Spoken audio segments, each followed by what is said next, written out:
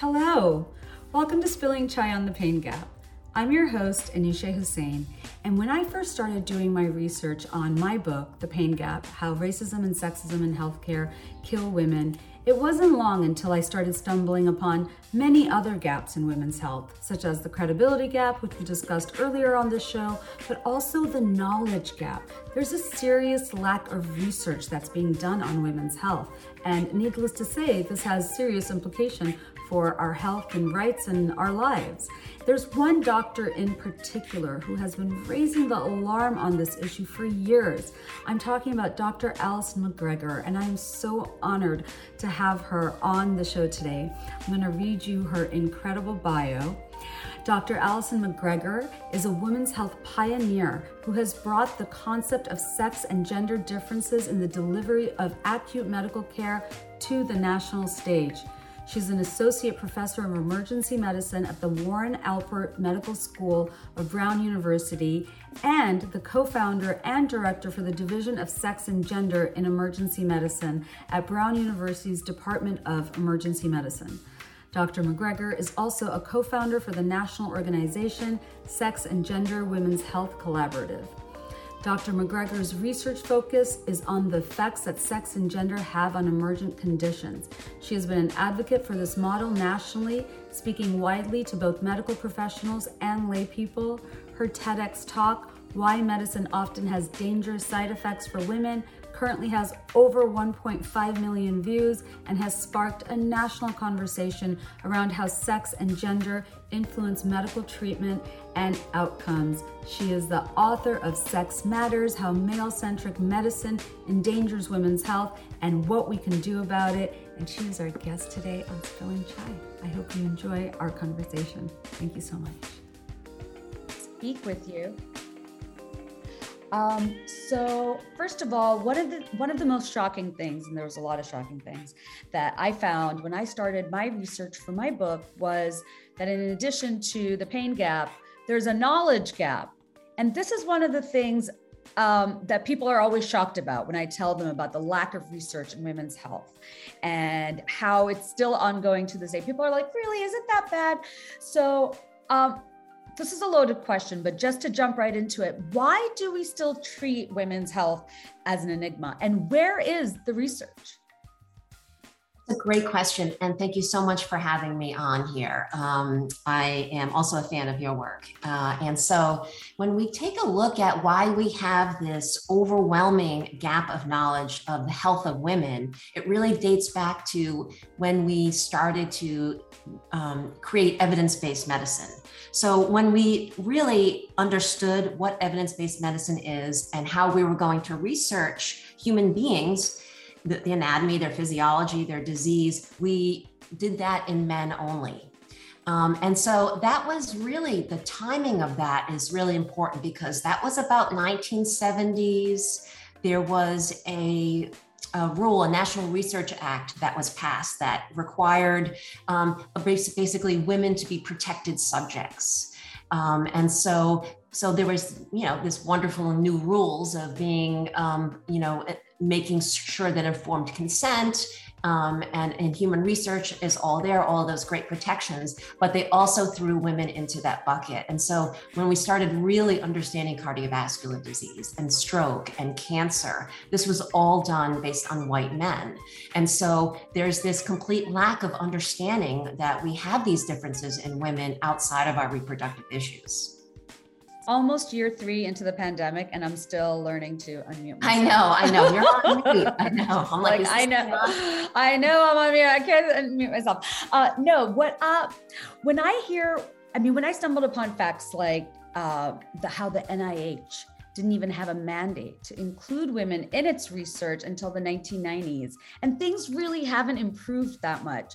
And when I was writing my book, one of the most infuriating things that happened, I felt like, because, as women, we already know the gendered impact of COVID was so clear, not only on women's health, but really on women's existence. So one of the things I just found that was so infuriating, that despite everything, how America kind of expected women to carry the pandemic on our backs, we were still left out in real time out of the first round of the COVID vaccine trials, arguably the most anticipated vaccine of our lifetimes. What did that say to you? Because that just made me want to go on a murder rage, because I'm like, we are seeing how important women's health is for everybody. And we're still like, must protect the fetus, and basically, left women to their own devices. So what did that say to you as a medical doctor? That we have a long way to go. I feel very reassured. However, I've been in this world for about 15 years, and so I think we are at a crossroad of inevitability. It's just the slowness of it is just, it's horrific, and that's because there are so many different cogs in the wheel. When you think about medical health, it's the medical research. It's how do we get that research, that up-to-date state-of-the-art, when we start to look at men and women. The difference is, how do we then get that into our medical education system, so that way our doctors will be educated on this new shocking understanding that women are different than men, which is quite even when I say that, I think the public really thought that we took a lot of this into account, and we really didn't. And I think the NIH is a great model for this change. They have now requested that sex as a biological variable be part of the design of studies. But you don't need NIH funding in order to do a study. The FDA does not have real power over pharmaceutical companies to ensure that women are enrolled. So there really still needs to be some regulations that have effect, that have oomph. And I think that is related to, how do we value women? And if we don't value women, then in the health crisis, we will see how vulnerable women really are. Yeah, I always come down to that exact point, that at the end of the day, it's really not about a lack of funding or research, but do we value women? Do we value women's lives? Like but that example that you use of Ambien is so powerful, because did we not even think that this could lead to car accidents, kill women unnecessarily? Do we value women's lives? That's so dangerous to not think about how women were metabolizing the drug slower, right? Yes, exactly. So after the drug was originally tested on men and then prescribed to mostly women, because women have higher sleep disorders than men, after 20 years of being prescribed, and women have had to rely on post-market surveillance because they weren't part of the original studies when the dosing was decided, and safety and the efficacy. So then it gets prescribed to women, and then finally, after 20 years, there was enough post-market surveillance reports that women were waking up still drowsy and having impaired driving. And I really find that to be an important statistic example, because as an emergency physician, and I've seen, I know what happens with motor vehicle crashes, and it's life-threatening. And so here's something that we didn't discover until after it was out. But then what it also does is that that's one medication. That's one drug. When there are, billions of them out there and being utilized, and more likely to be prescribed for women. Women are more likely to have multiple specialists and providers, because no one really can figure out what's going on. And so they're just going to give them prescriptions over and over again to try and to see if it helps. When the original studies never had, enough women in it to be able to tell if there should be a dose change. So again, there's a lot of work I think that still needs to be done, but it's a very important example. Yeah. You are the co-founder of the Sex and Gender Health Collaborative, a national organization which works to integrate sex and gender knowledge into medical education and clinical practice. How is that going? Oh, it's terrific. And really, I'm not at the top leader of it anymore. The American Medical Women's Association really sort of supported it, and it's now under their umbrella.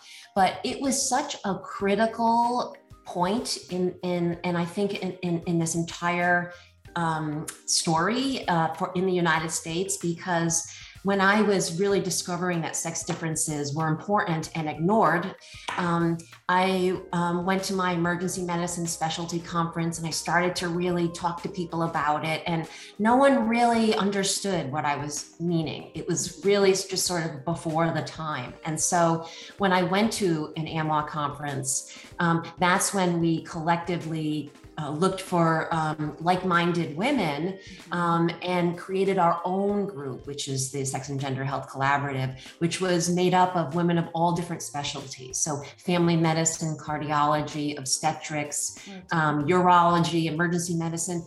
And we were able to come together to say, okay, let's be the source of this information. Let's start looking at this, let's do research, and then we could bring it out amongst our own specialty. So I think it was a critically, just coming together and giving this a voice was really a catalyst, I think, for all of us to have our careers based on it.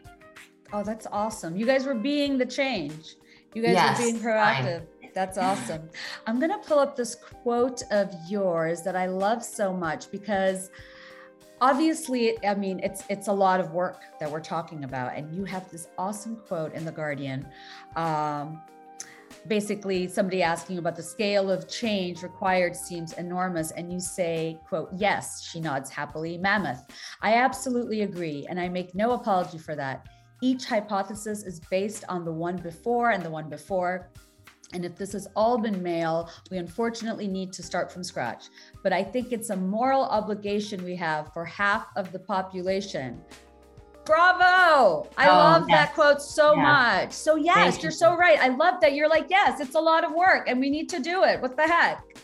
Of course, just because something is hard or challenging or a lot of work doesn't mean it's not good. This is scientifically the evolution of understanding science. One of the things I find so incredible about this is that when we do find a difference, now science is actually trying to look at what is the cause of that difference. Is it the sex chromosomes? Is it our DNA that's different? Is it because of estrogen and testosterone differences? Is it because of our gendered environment? And so this is just good science. And we have the ability to be complicated now.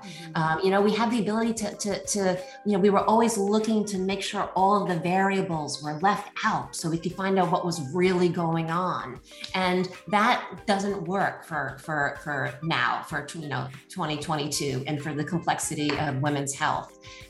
We have to be complex. We have to include pregnant women, as you mentioned, in our studies. I found it to be horrific with COVID, just again, showing that if you had to take a pregnancy test, and if you were positive, you couldn't be in the vaccine studies. And if you became pregnant between the first dose and the second, you got kicked out. And we need to stop doing that. I think that we have the ability now to study pregnant animal models, to have computerized models, and to really have enough informed consent that pregnant women can get the care that they need. Because honestly, it's often left up to them to decide their medical care during their pregnancy, which I think needs to change. Yeah, I mean, it's so dangerous. And also, I was reading that the only vaccine that showed to even harm the fetus were like early polio vaccines, and apparently the COVID vaccine didn't even have a live virus. So it was like we were pretty confident it wasn't going to be a problem. We still excluded women anyway, and basically tested on them in like an uncontrolled group. So. And the stress, I'm sure I'm sure you've seen the stress that it caused women. I mean, I'm not surprised that, depression and anxiety are skyrocketing. We basically, and we knew that the virus was more aggressive and dangerous in pregnancy and for pregnant women, but we were still just a complete disregard. Despite all the doom and gloom, I am actually very positive. I am about women's health. And I feel like, it's funny to say that out loud, but I am. And I feel like the pandemic is really giving us like a big opportunity, because it's showing us so many things that we have gotten wrong. And now we have this opportunity to make it right. So Do you agree with that? Do you think the pandemic has helped people see the significance of investing in women's health? I certainly hope so. What I think the COVID did very originally was highlight that sex differences research is not just about women's health, that it is about good science, because what we discovered were that men were more likely to get sicker. They were more likely to require hospitalization, more likely to require ICU care, and higher mortality rates. So I thought, wow, this is really, now that it means something to men, maybe there'll be this grand understanding of how important this is.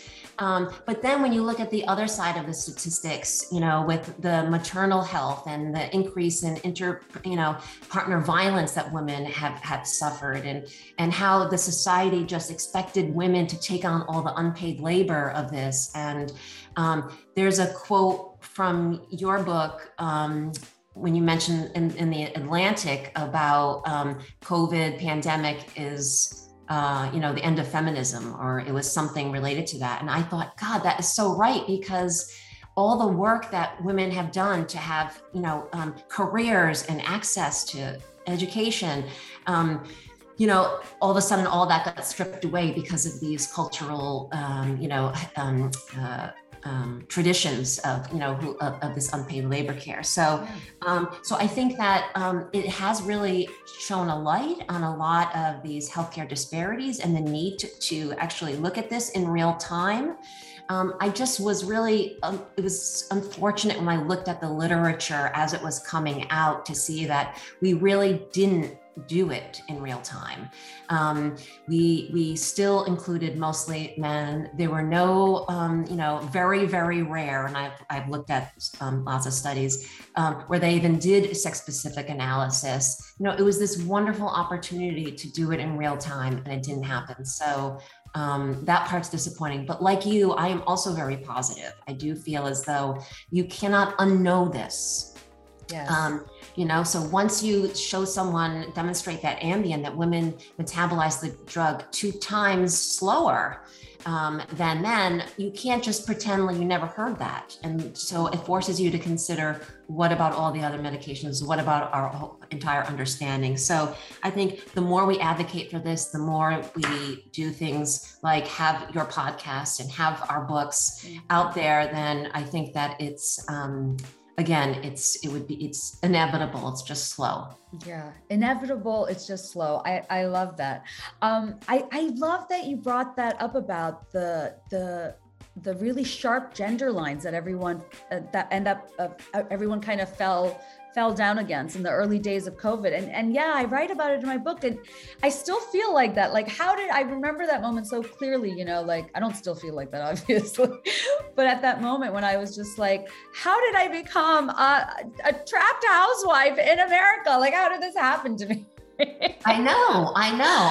People would not expect it, but America has really kind of very sturdy, rigid gender roles, as we learned during COVID. And yeah, it was like trapped right back in the kitchen, barefoot in the kitchen. I was exactly. And then added teacher roles. The other thing I wanted to quickly ask you, and this is going to be my last question, but your book was so, really kind of ahead of its time. And as just from the author side of me, as a published author, I wanted to ask you, what was it like shopping that proposal, having this idea? Because that was really, you were really ahead of your time. I can imagine. I was reading this interview of yours where you were like, it's changed so much how people speak to me, but back in the day, no one really understood what you were doing. What was that like? It's and ahead of my time is something that I've always thought, because I remember I was always an advocate for this. So I remember making an appointment to speak with one of the high-level administrators at a women's hospital, and to ask her if she would join my board, and she just said, "You're too ahead of your time." And I thought, well, isn't that the time to join? Isn't that the time to, to really sort of bring it out there? But my book Sex Matters came up after the success of my TED Talk. So with the success of my TED Talk, actually agents had reached out to me and said this would make a great book idea. And I thought, wow, of course, that would be great. And I did publish a medical textbook on sex and gender and acute care medicine. But I thought, as I'm trying to do the research and teach the future physicians, I would still show up at my emergency department and nothing's really changed. So I thought, okay, if I write a book about this, I want this to be for my mother, for my sister, for the women who need to go see their doctor this afternoon. And, how can I support them in advocating for themselves? And so I used patient case scenarios that were all ones I experienced as a way to describe the problem and then to empower women to advocate for their own health and well-being. Wow. Well, it was I feel like your book is like a real contribution to the American feminist movement and really the global fight for women's health and rights. So I thank you so much for your time. And I'm so honored. Like moments like this it's so cool for me. To get to Zoom with you. I get to talk to someone about this topic, and you're also, a great advocate for this. So it was wonderful to meet you, and I would hope that our paths can cross and synergize. Definitely. It would be an honor. It would be an honor to work with you and collaborate with you. Anyway, please, I am at your disposal. Thank you so much, Dr. McGregor. I will be in touch soon, and thank you so much. Have a good one. Thank you. Thanks for spilling the tea with us. Of course. Have a great day.